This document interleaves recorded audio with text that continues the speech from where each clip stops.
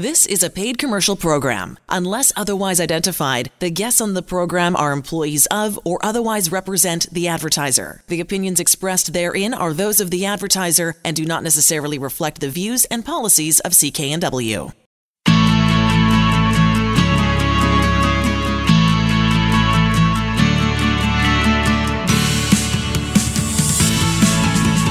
Welcome to Dollars and Cents. I'm Elaine Scollin along with Blair Manton from Sands & Associates.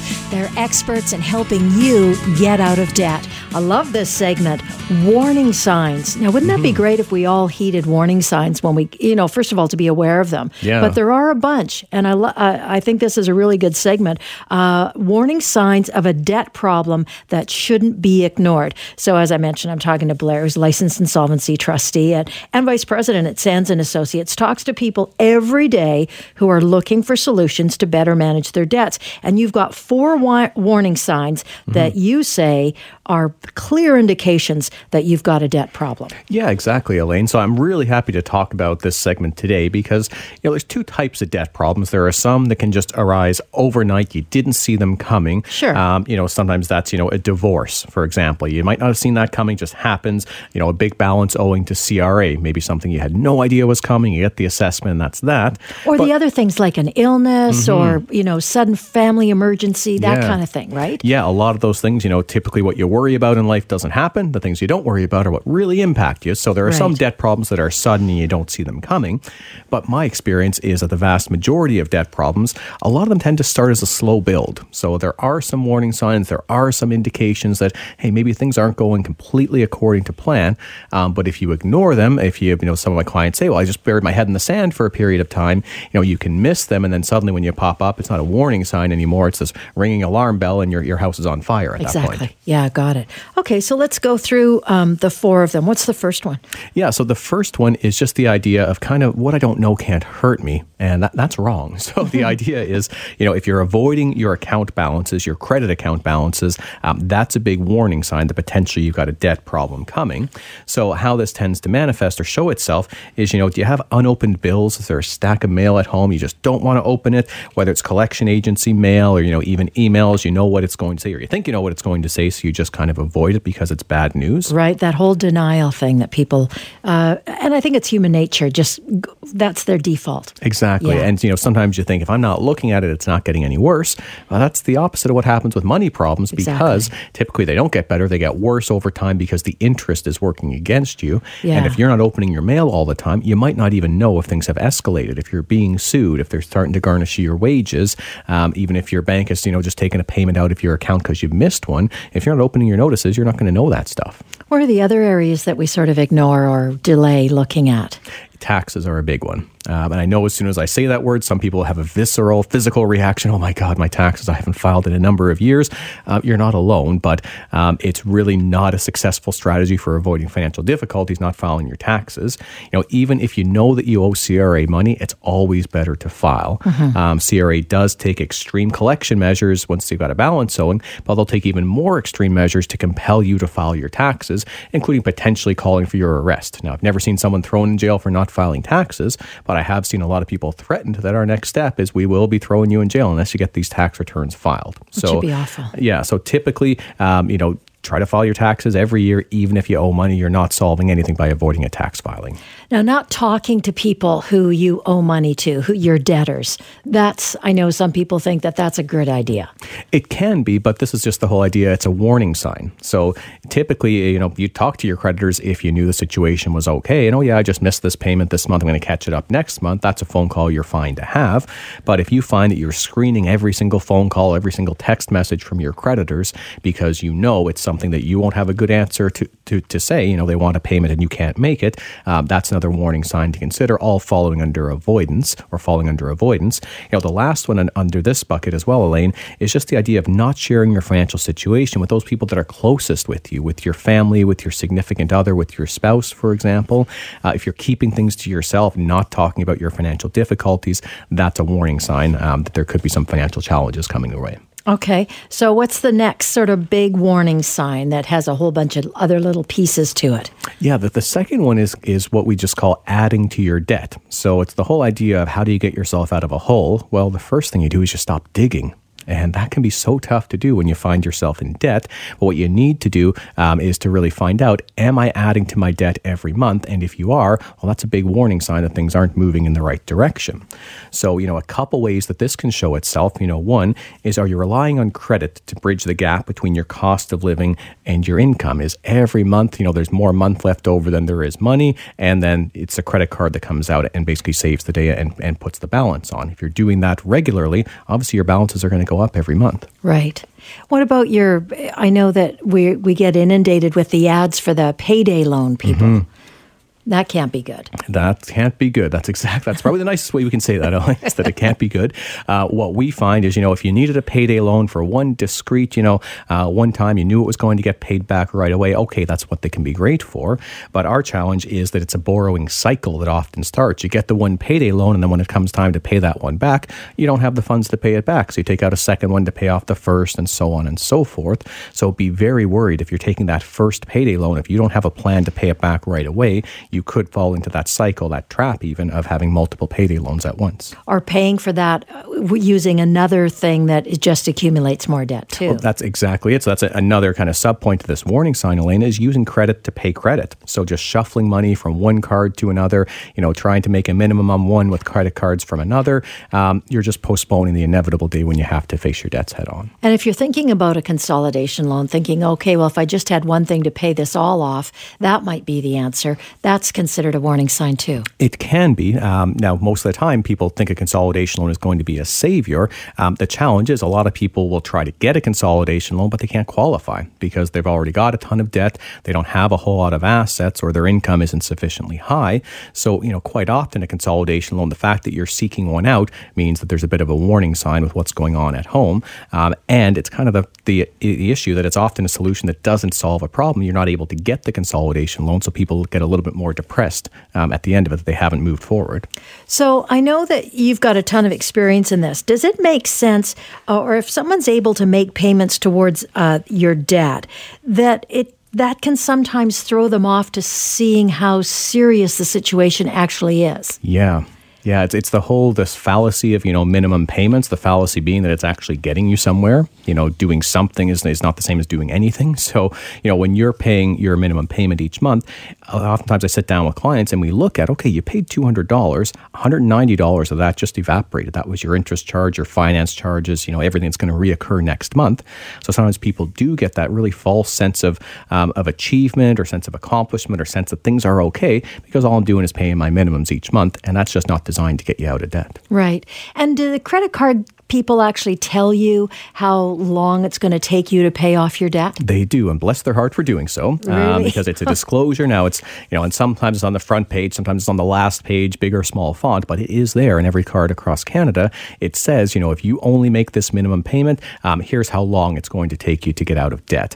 And the numbers just get scary really quickly. So, sometimes $6,000 can be upwards of 40 years, 40 years to pay off if you're just making minimum payments. Right. I thought this was pretty interesting, that the statistics you had from 2018 about people who make a consumer proposal or filed a personal bankruptcy around that idea of making minimum payments. Mm-hmm. So that was actually really interesting to us in that a lot of people saw that as their own warning sign. They said, that was their indicator that they knew they had a debt problem, in that they knew all they could do was pay the minimums, and that wasn't getting them, far enough to pay the debts off. So the fact that was close to 60% of our most recent survey of our clients leads us to believe that, people are getting a little bit more up to speed, saying that minimum payments are designed to keep you in debt, not get you out of debt. But what's kind of perverse to this is that it actually preserves a good credit rating. So when you make your minimum payments every month, as long as you're not going delinquent on other accounts, typically your credit rating is going to be okay. Because, you're giving a positive story. There was a minimum obligation. You paid that minimum obligation, even if that's year 2 of, 38 more to go to pay off this debt. But your credit rating might look fine. Right. It's crazy. That always confounds me when you talk about that. I just think, that just doesn't make sense to me. I mean, I know it makes logical sense, but, in terms of a good thing to use as your barometer, not good. And with all of these cases, we talk about the emotional impact that this can have. If you're thinking about A, B, C, and D all the time, That's stressful. Yeah, it's, there's no one that walks into my door. They often walk out happy-go-lucky, very pleased, but there's no one that walks in just very nonchalant about their debt. You can see it written all over their face, all over the way they carry themselves. That, debt stress is real stress, and, it can lead to a bunch of physical ailments, emotional issues, relationship issues, just a ton of things that can really happen to you as a result of being in debt. So, types of symptoms like if you're constantly worrying about your debts, upwards of 70% of folks in our most recent survey, when we asked them, how often do you worry about your debt? Is this something, you can just put away corner of your mind, pick it up once a month and think about it? No, it was the worry is constant all day, every day. I'm worried about my debts. So if you're feeling that, that's obviously a big warning sign. Being scared or anxious about your financial situation. So a lot of people that come into me, the reason why they're so scared and anxious is they know they're in a tough situation, but they really lack two key pieces of knowledge. They lack the knowledge of what can actually happen to them. What can creditors do? Can they show up the next day and start carting off their furniture, take their firstborn? Some people don't know that that's not possible. Yeah. Are they going to be in court next month and thrown in jail? Some people have no idea that owing money in Canada is never something that's going to get you thrown in jail, but they're worried about that. So they don't know what creditors can do to them. But the other side of it, they have no idea what they can do to actually deal with the situation. And that's where you guys come in. Absolutely, yeah. So the number of folks that I meet with, and quite often I'm able to explain to them, here's a bankruptcy, here's a proposal, here's some extra coaching, here's some counseling on what you can actually do to deal with the situation. Quite often they're able to figure out a solution that doesn't include filing for a bankruptcy or a proposal, but does include them feeling a whole lot more confident about what their options are, what the situation is, what they could potentially do to move forward. And I like the idea that you mentioned the counseling part, because I think that's a pretty significant piece of the work that you do, that licensed insolvency trustees, that Sands and Associates does when somebody comes in the door, is that debt counseling. And there's an emotional and a mental component to it, as well as a real nuts and bolts down on the paper. This is what you need to do in order to not get into that situation again. Yeah, and that's just a core part of what we do for every client. So anybody that has to file a bankruptcy or a consumer proposal, the government requires they come in for 2 financial counseling sessions. They sit down with the trustee. They're typically, 30 minutes to an hour in length. We try to understand what are the background, what's the situation, the warning signs that perhaps you saw or you didn't see that got you to this position. And then the second counseling session is all about the future. What do you do from here? How do you rebuild your credit? How do you avoid being in this situation in the future? And how do you have a really good early warning system, a detector for seeing if these warning signs are happening? You can head them off, get some help early on so that you don't suffer for so long. Sands-trustee.com is just chock-a-block full of good information, lots of questions, lots of good answers. Or if you're just ready to get started on that debt-free plan now, book your confidential free debt consultation with a local Sands & Associates professional. Just give them a call toll-free at 1-800-661-3030. Or, like I said, visit the website at sands-trustee.com.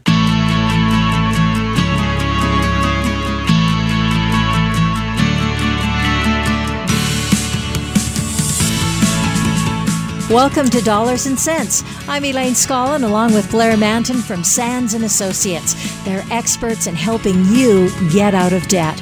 On the line with us right now, Richard Moxley, a Canadian author, a terrific book. It's called The 9 Rules of Credit, How to Start, Rebuild, and Always Maintain Great Credit. He's kind of focused full-time on helping us Canadians fix, understand, and improve our credit. He's been published in the Globe and Mail. He's been on television, both CBC and Global. He's all over the place. Very accomplished guy. Richard, we're so happy to have you on the show today. Well, thank you.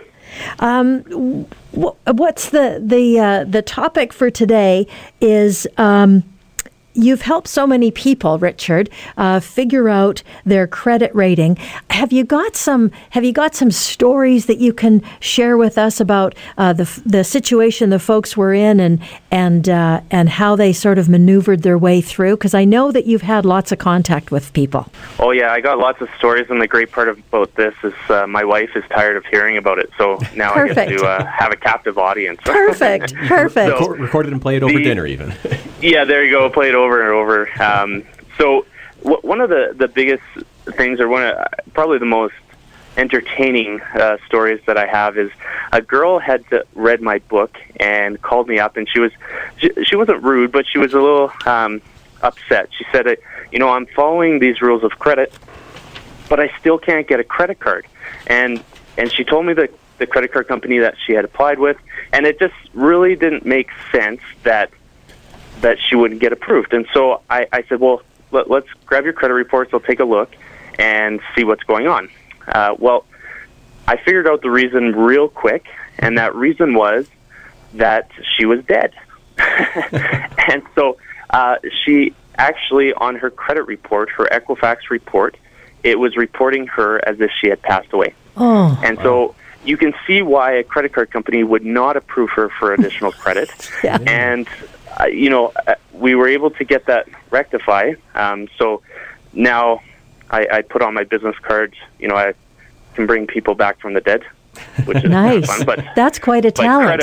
Credit-wise, that's all I can do. But that was definitely not a common one, but a funny one. Well, it's interesting that you touch on that, Richard, because in our practice at Sands & Associates, I almost can say there's more credit reports with errors than there are ones without errors. I pull mine every year, and I find new addresses, new employers, things that have nothing to do with me. And I can understand there's so many millions of Canadians and millions of data points. But even I have clients phone me and say, hey, this debt was in my bankruptcy. Why is it still reporting? And we go through and we help them correct it. But I think people have to know, just because it's on your credit rating doesn't mean it's true. Yes. Yeah, it definitely happens. Now, I'm going to ask a rookie question here, you guys. Yes. How easy is it to check your credit rating? So to check the credit, if you have a credit card with your name on it, is essentially pretty easy. I should preface that. When I did it to show some consumers how to do it, I did a video explaining how and to go through the ins and out. And actually, to be honest, it took me 40 minutes to grab my own credit report off of the consumer websites. So it kind of depends. Okay. We actually just did it not too long ago, and it seems to have improved a little bit, but it kind of depends on who you are and the day of the week. Got it. Fair enough. That's a good enough answer for me. So one of the other much more common, and you had kind of made reference to it, but Blair, I had a client that had called me up, and he had got my name from a trustee, and the problem he was facing was that he was getting declined for mortgage financing. So he was originally approved, but then something showed up on his credit report, and he had already waived conditions, so now he was on the hook for the mortgage, and then this error came up, and it was costing him a lot of panic and a lot of headache. And if we didn't get it corrected, would essentially cost him and his parents probably about $40,000 with different fees and payout penalties and different things. And he had to get his parents involved because he had no way of doing it. And of course, his parents love him and want to help. And so now they were on the hook, and that was stressing him out even more because he felt like he was being taken advantage of, but he didn't see any other way to avoid the lawsuit that would have came from running away from the mortgage financing. So he gave me a call, and I was really glad that he did because it was errors that had been left over from a proposal that he had entered into. And after 3 years, everything in a proposal can be removed. So the public record and any creditors that were included can be forced off the credit report. The problem is that a lot of times that doesn't happen. And so that's where I was able to get involved. And within 2 days, we got everything corrected. And within a couple more days, he was able to get approved for best rates with a major bank. Wow. So to give you an idea, he was going to be charged 8% with the lender because of where he was at. But because we were able to get the errors off, he then qualified with a major bank and was down to 2.75%. So you can imagine he was pretty happy. Yeah, I hope he left you a nice Google review on that one. He did, actually. He's been great, and he's been sending all his, the mortgage broker, because he had 3 of them that he had kind of gone through to try and find a solution. They were all pretty amazed, and then the real estate agent for sure. And so I've been getting lots of good referrals from them. Well, and I think part of it, too, is the calls that I get when it's about a credit rating. It's almost always urgent because they are literally in the mortgage broker's office or the bank's office or things like that. And for the average person that wants to correct something quickly, are they able to do that, Richard, or do they need to work with someone like yourself, a professional, to get really quick results if it's an urgent situation? Yeah, and essentially that's why I started eCredit Fix, which is the full-time company that I do to remove errors and fraud. And there are avenues for people or the consumers to try and fix their credit report themselves, and you can definitely try that. But if you're trying to get it done in a hurry, for sure, this is something that I've never seen happen. They generally take anywhere between 2 to 6 months on average is kind of what weeks, my months. clients have told me. Yeah, a month. Okay. And so if you're in the thick of mortgage financing, this is not a time frame that generally works well.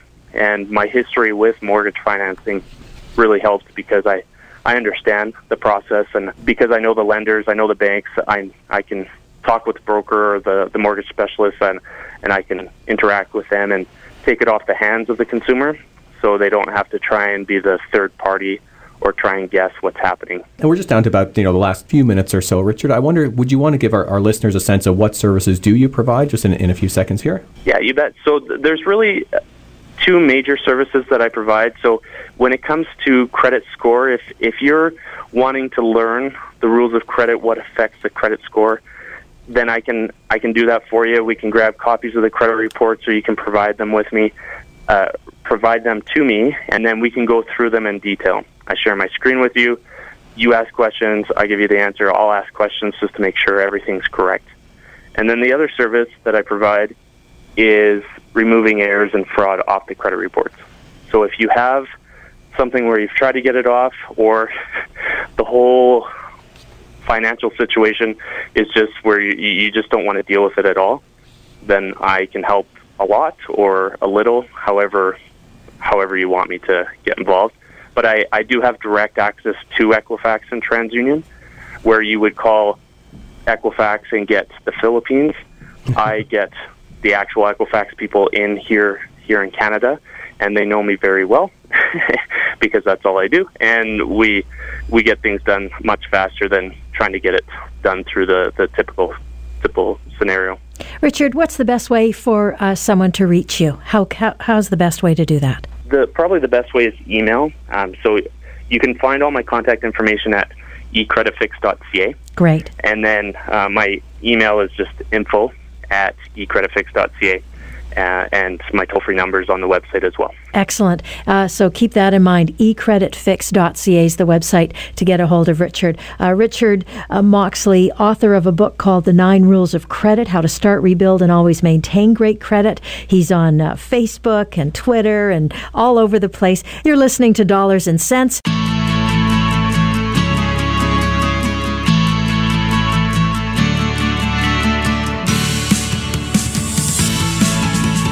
Welcome to Dollars and Cents. I'm Elaine Scollin, along with Blair Manton from Sands & Associates. They're experts in helping you get out of debt.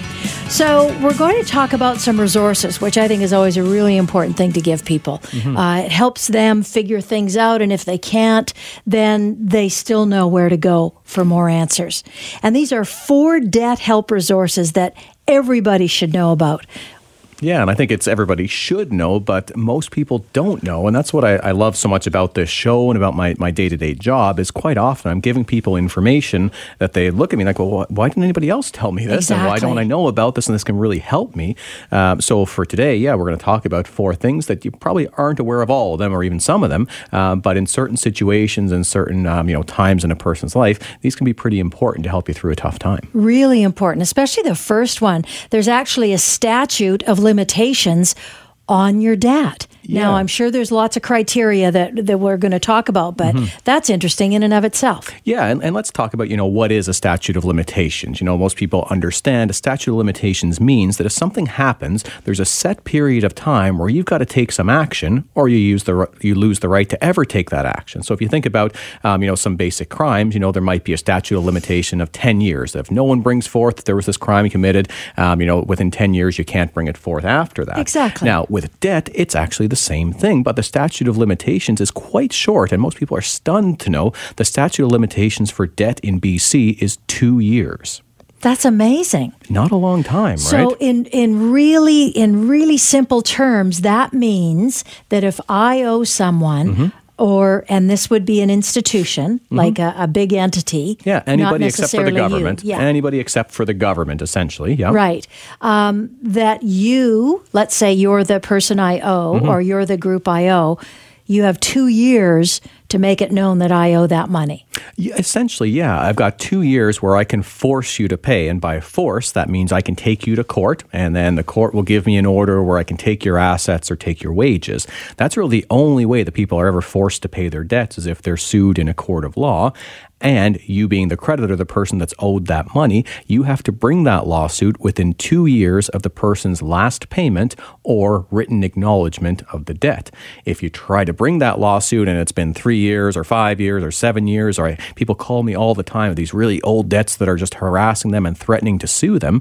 And I say, well, you know what? Call their bluff. Say, okay, go ahead and sue me. And as long as you haven't paid that debt within 2 years, your defense will be one line and you'll win every single time. This is statute barred because it's beyond the 2-year statute of limitations. Now, there is a piece, though. Let's say I react, or let's say I start to pay that debt.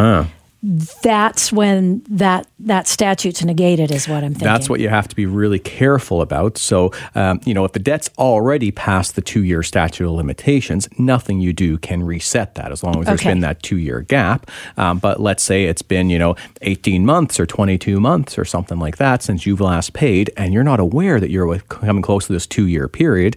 You can bet the collection agency and the banks, they are aware, and oftentimes the last couple months there, they'll be incredibly nice to you, and they'll say, you know what, we're all good people here. Why don't you just make me a $5 payment or a $10 payment? Okay. Some good faith payment where you really think, oh, okay, they're working with me here. They want me to get out of this too. Okay, well, of course I'll come to the table. I'm an honest person. I borrowed this money.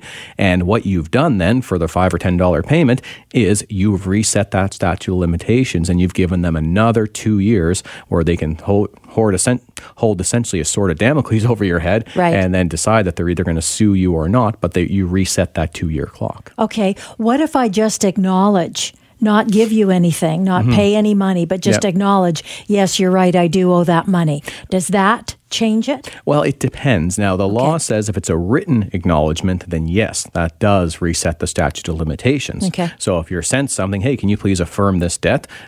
First off, I'd be saying, well, why would you ever sign something like that? What's the benefit to you? Yeah. But if you were to sign something that says, yeah, I affirm that I owe this money, that also resets the statute of limitations. Okay. Is there anything else that you want to make sure that we know about on the statute? Well, I guess a couple things that just aren't included here. So it's pretty all-encompassing, but as we talked about very briefly, government debt is not a part of this. Okay. So if you owe the government money for income taxes, GST, student loans, whatever it may be, there's no statute of limitations. They're going to be able to take future tax returns. They don't even have to take you to court to force you to pay. Okay. So this is not a strategy that can work for government debt. All right. Also, a couple other things. If you've already been sued, so if someone within that 2-year period has taken you to court and they've gotten an order against you, well, that order is not subject to the 2-year statute. They've already been to court and they've gotten their victory at that point. But that's pretty rare. Very few people ever get sued. And the last thing, and this just speaks to common sense, as in with a bankruptcy, if you had child support obligations or things like that and you didn't pay them, you can't get out of that in a bankruptcy. Same thing with the statute of limitations. There's nothing for child support, alimony. Those debts aren't subject to statute. Okay, fair enough. All right, number 2, request for communication in writing only. And we've talked about this before, and I love this one. So explain it. Yeah, so this means, essentially if a collection agency is calling you, it's usually not a good time in your life. A collection agency gets involved after you've been at least 90 days delinquent on your payments. You've probably got a lot of things going on, and generally most people, if they could have paid the debt, they would have paid it already before the collection agency got involved. So what can be really tough is you getting phone calls, sometimes from 7 a.m. till 9 p.m. at night, sometimes 15, 20 calls a day. And while some collection agents are very nice and good to deal with, they've got a job to do, and others really specialize in fear, intimidation, and all of those things. So the point of what we're telling you here today is you don't have to consent to those phone calls. There's a form called the Request for Communication in Writing Only that the province of BC puts out in a standard format, and by sending that form to anybody who's calling you about your debt, they can no longer call you. Period. It's that simple. That simple. You just remove your consent. And what if they keep on it? Well, as I tell all of my clients, they're going to try to find every way under the world to say that they never got this letter. So you fax it. You keep a copy of the fax confirmation, or you send it by registered mail. You keep a copy of that. The next time you call, you say two things. First off, by the way, I am recording this call, and I encourage people to do that with collection agents. They are recording your call, so why not do the same thing? And just letting them know I'm documenting every contact that you're making after I've sent you this letter. Usually you won't get too many calls after that. And if you got more than a couple calls, that's when you phone up Consumer Protection BC, and they will take action to enforce this. Okay. And when you say I'm recording this call, you don't actually have to be recording the call. You just tell them. Yeah, they don't know that. Okay, good. I just want to make sure, because I don't want somebody to go, oh, I can't do that. I don't know how to record a call. Yeah. If you had your iPhone, you could do it with a voice memo, but let's not get everyone into being nefarious here. But generally, it just gets people to know that, hey, you're somebody that knows their legal rights, and they're not respecting a part of the law right now by them calling you. So you're saying, by the way, I'm making a record of what you're doing of not respecting the law. And usually that gets people to dance pretty smartly. Sure. And hang up or whatever it is they need to do next. And it's just send me a letter. You know what? I'm going to look at everything you have to say here, but the way I do business is when it's written down on a page. I don't deal with people calling me on the phone. That's everybody's right in BC with regards to debt. Fair enough. And you say in BC, is it different across the country in different provinces? Yeah, I'm only aware that BC has this type of a consent. I'm not aware. I'm from Ontario originally. I know collection agencies, they would call morning, noon, and night, and I wasn't aware of how to stop them. Okay, fair enough. Now, access your credit report for free. There's a whole bunch of ways to get your credit report these days, right? There's apps, there's all kinds of things, kinds of ways to do it. But you can do it and it won't cost you a thing. Yeah, so definitely there's a bunch of online businesses where you can go, and some of them are free, but nothing's really free in this world, as we learned with, Facebook and data and everything. Right. If something's free, you are the product. So imagine what you're giving up when you give somebody access to give you your free credit report. Yes. But there are a few places you can do it online, but you generally get a very limited credit report, and you get a credit score, which is basically fictional because a lot of lenders use their own algorithms to basically get their own credit score. So I don't find there's a whole lot of value in those. But if you want your long-form credit report, the one that runs, 10 pages plus, usually includes your past addresses, your past accounts, you can go online. You can pay $20 or $30 to each of the credit bureaus to get it instantly. Or, they won't make this easy for you to find, but we've got the form on our website. You can send in a one-page form with a copy of your ID front and back, and they will send you your long-form credit report at least once a year at no charge to you. Okay, and I want to add that you say it's really important to know what it is that's out there, because often it's not accurate. Yeah, almost always there's something that needs to be cleaned up, whether it's a weird address, a weird account, something not reporting correctly, and the time to clear it up is not when you're sitting in the mortgage broker's office or at the car dealership or something, and they're saying, oh, we'd love to approve you, but there's this on your credit, which is going to take some time to clear up. So do you do it once a year or twice a year? Or once a year, I think, is great. Pick a certain time of the year, whether it's spring cleaning or something like that, and just send away for it. It'll come back in a couple weeks. And generally, it's pretty intuitive and easy to read. There's a lot of jargon there, but you'll see every account. You'll see a certain status, and most of them have a little bit of a legend at the end that says, R1 means this. R1 is usually you're paying everything on time. Right. R7 is you're in a consumer proposal or something like that. So it shouldn't be too tough for you to figure out how to read it. And then you'll know if there's some crazy thing like a Discover card or an Amex or something you've just never had that account, well, then you basically send an inquiry to the credit bureau and get them to clean that up. Good. Okay. And the fourth one, government debt forgiveness. Now, you talked about that governments, if you owe money to the government, there's no statute of limitations on that. Yeah, there's no waiting them out. No. You can't do that. So what's this one for? Yeah, so this is to say that there is hope. You can make a deal with the government. A lot of the time we get our news from down south in the U.S. where if you owe income taxes or student loans, you go through a bankruptcy or their equivalent of a proposal, and they come out the other side still owing everything to the government. It doesn't solve the problem. Right. In Canada, government debt is treated the same as every other debt. So if you do a consumer proposal, which we talk about a lot on the show, it's a great option. Usually you offer to pay back about a third, maybe a half of the debt. You pay no interest, no additional charges, and nobody can bother you while you're making those payments. And at the end of the proposal, if you've even paid off just a third or half of the debt, the entire debt is discharged. The entire debt goes away. Okay, and if I file bankruptcy instead of the consumer proposal, same situation? Exactly. I was just going to go there. Oh, exactly that, Elaine. So both remedies, a consumer proposal and a bankruptcy, there are different means of getting to the same end, which is you can deal with government debt, you can turn things around. Yeah, and if you don't know what a consumer proposal is, just stay tuned because we're for sure going to be talking about it in the show. Excellent. So listen, if any of this information is resonating with you, and if you'd like more information, I know your website is awesome. First of all, I'll give you the address at sands-trustee.com. You cover so much good information on that website. Yeah, there's tons of frequently asked questions. I'm really proud of a lot of our YouTube stuff. So if you go on our YouTube channel or even on our website, there's a ton of YouTube videos you can click through. We've got animated videos. We've got some client case studies of people in their own words telling their journey about going through being in debt, having us help them and how their life is better off in the future. And we even have a couple of seconds to include, if you've got a question, if you've got something that you'd really like us to talk about on the show, how does somebody do that? Yeah, if they just send an email to info, I-N-F-O, at sands, S-A-N-D-S, hyphen trustee, T-R-U-S-T-E-E, just send to info at sands-trustee.com. It'll come directly to me, and Elaine will talk about it on a future show. State your question, state why it is, and you're good to go, so we'll be able to cover it.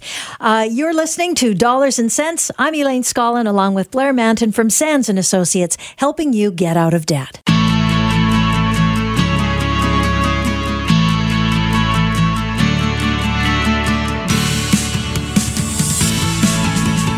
Welcome to Dollars and Cents. I'm Elaine Scollin, along with Blair Manton from Sands & Associates. They're experts in helping you get out of debt. So, and I think this is a really great segment because we don't throw the term around, but we use the term a lot in the show, licensed insolvency trustee. And I know that people can go, what did they just say? What's that? Yeah. And it's not it's sort of a new term, right? Yeah, last 2 to 3 years. Yeah. 2 to 3 years. Yeah. So you're not completely out of it by not knowing what it means, but it's been around for a bit.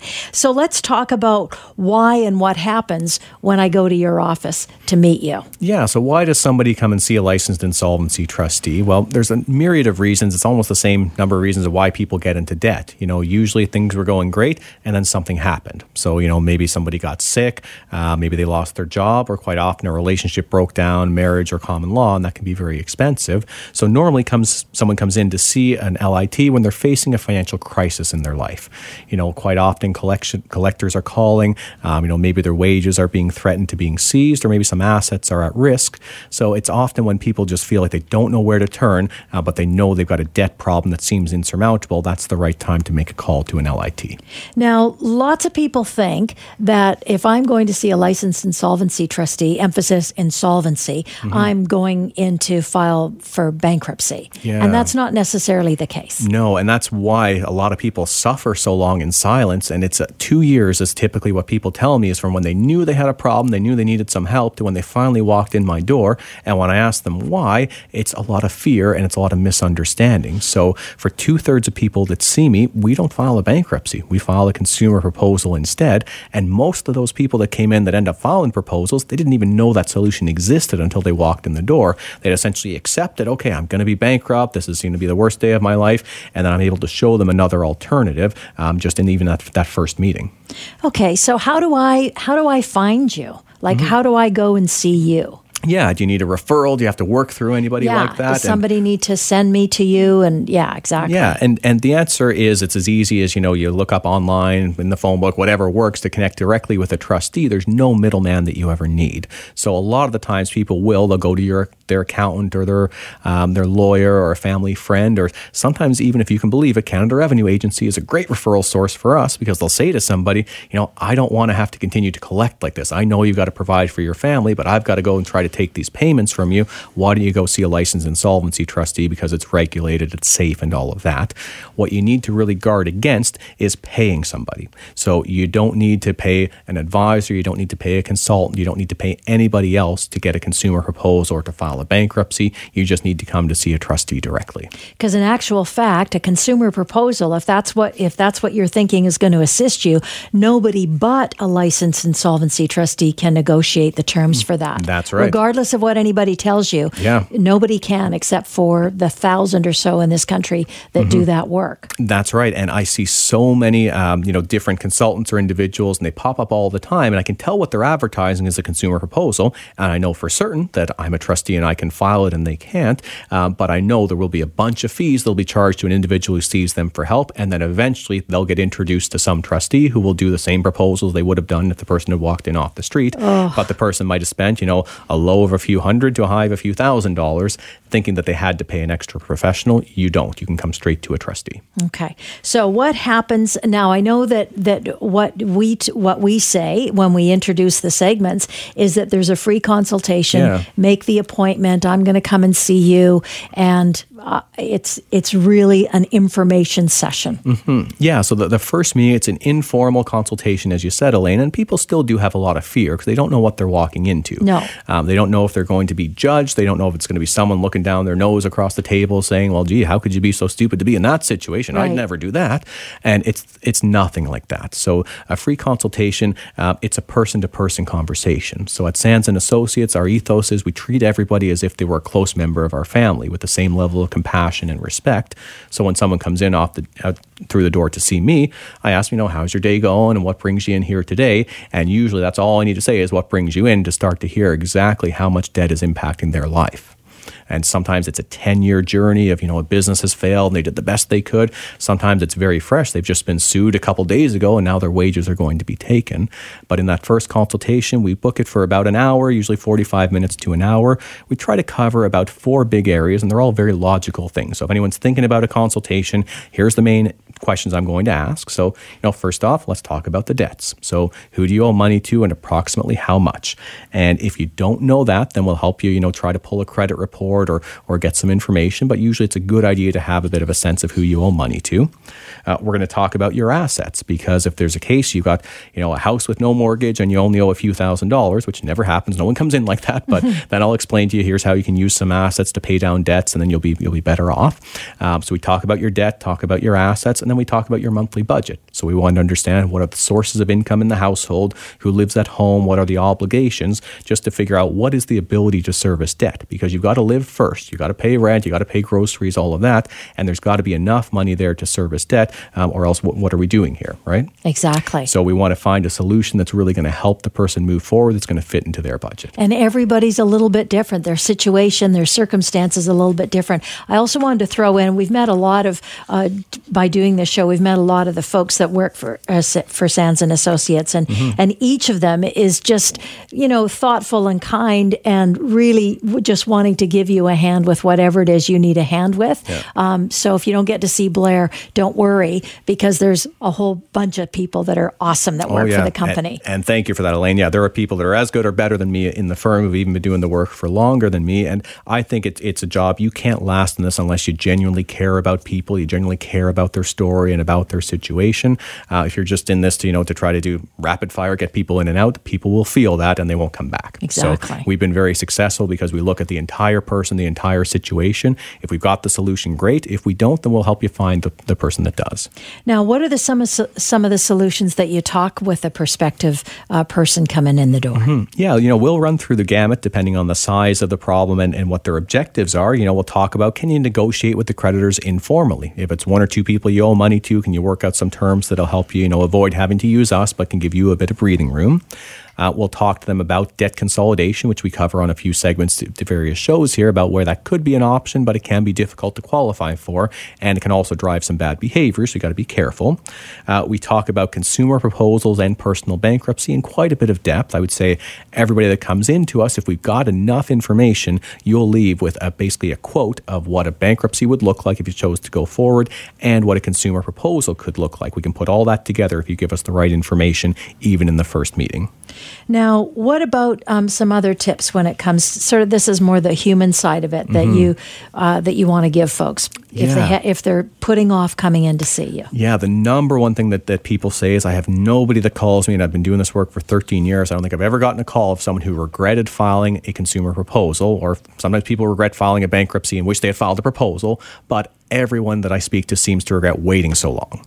Why did I suffer for so long? Why did I not know what was going on? Why did I listen to collectors? Why did I, cash in my RRSPs or borrow from friends and family? There's a bunch of mistakes that people can make along the way if they procrastinate and they don't get the information from the right source right up front.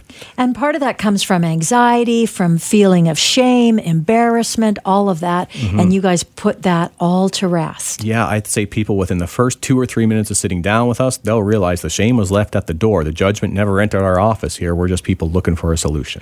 And part of that piece is meeting them in person. And you make that a significant piece of this process. That's a huge differentiator between a trustee and somebody else who's not licensed, an advisor or a credit counselor. A lot of the reason why people go to credit counselors or to advisors is because they will do things over the phone, and it can be daunting that you have to come in face to face and literally face somebody and talk about your problem. The law requires that a trustee sees you in person. You cannot file a consumer proposal or file a bankruptcy unless you meet the trustee in person. All the other informal options, they might be more comfortable, but you're going to end up with a worse outcome. So I know it can be tough, and if you can put any faith in what we're saying on the program here, it's genuine. We don't judge. You come in for that first meeting, you will not regret sitting down and starting to get some help. And you may come up with a whole bunch of questions that you hadn't thought of before when you're in that conversation to take a look at it all and start. Listen, if any of this information is resonating with you or for someone give Sands first of all, go to the website, sands-trustee.com. It's fabulous. There's tons of questions and answers there. And give them a call, 1-800-661-3030, and get that first free consultation. As well, find an office near you. The proceeding was a paid commercial program. Unless otherwise identified, the guests on the program are employees of or otherwise represent the advertiser. The opinions expressed therein are those of the advertiser and do not necessarily reflect the views and policies of CKNW. Hi, it's Shauna, and I might be a bad parent because my kids think French fries are vegetables. Hey, it's Ryan, and I might be a bad parent because I went out for wings when my wife was in the hospital after giving birth. Johnny here. I might be a bad parent because in my house, the tooth fairy gives pocket change. But we're not alone. Len emailed us and said his 6-year-old daughter's Tarzan moment going from love seat to lazy boy by curtains made him more proud than any dance recital. And Andy left his 2-year-old at the rink. All right, guys, I'm sure we're not alone. Like Andy's kid. For stories and confessions like this, make sure you check out our podcast. It's called Bad Parents, and it's available wherever you get your podcasts. I left a glove at the rink.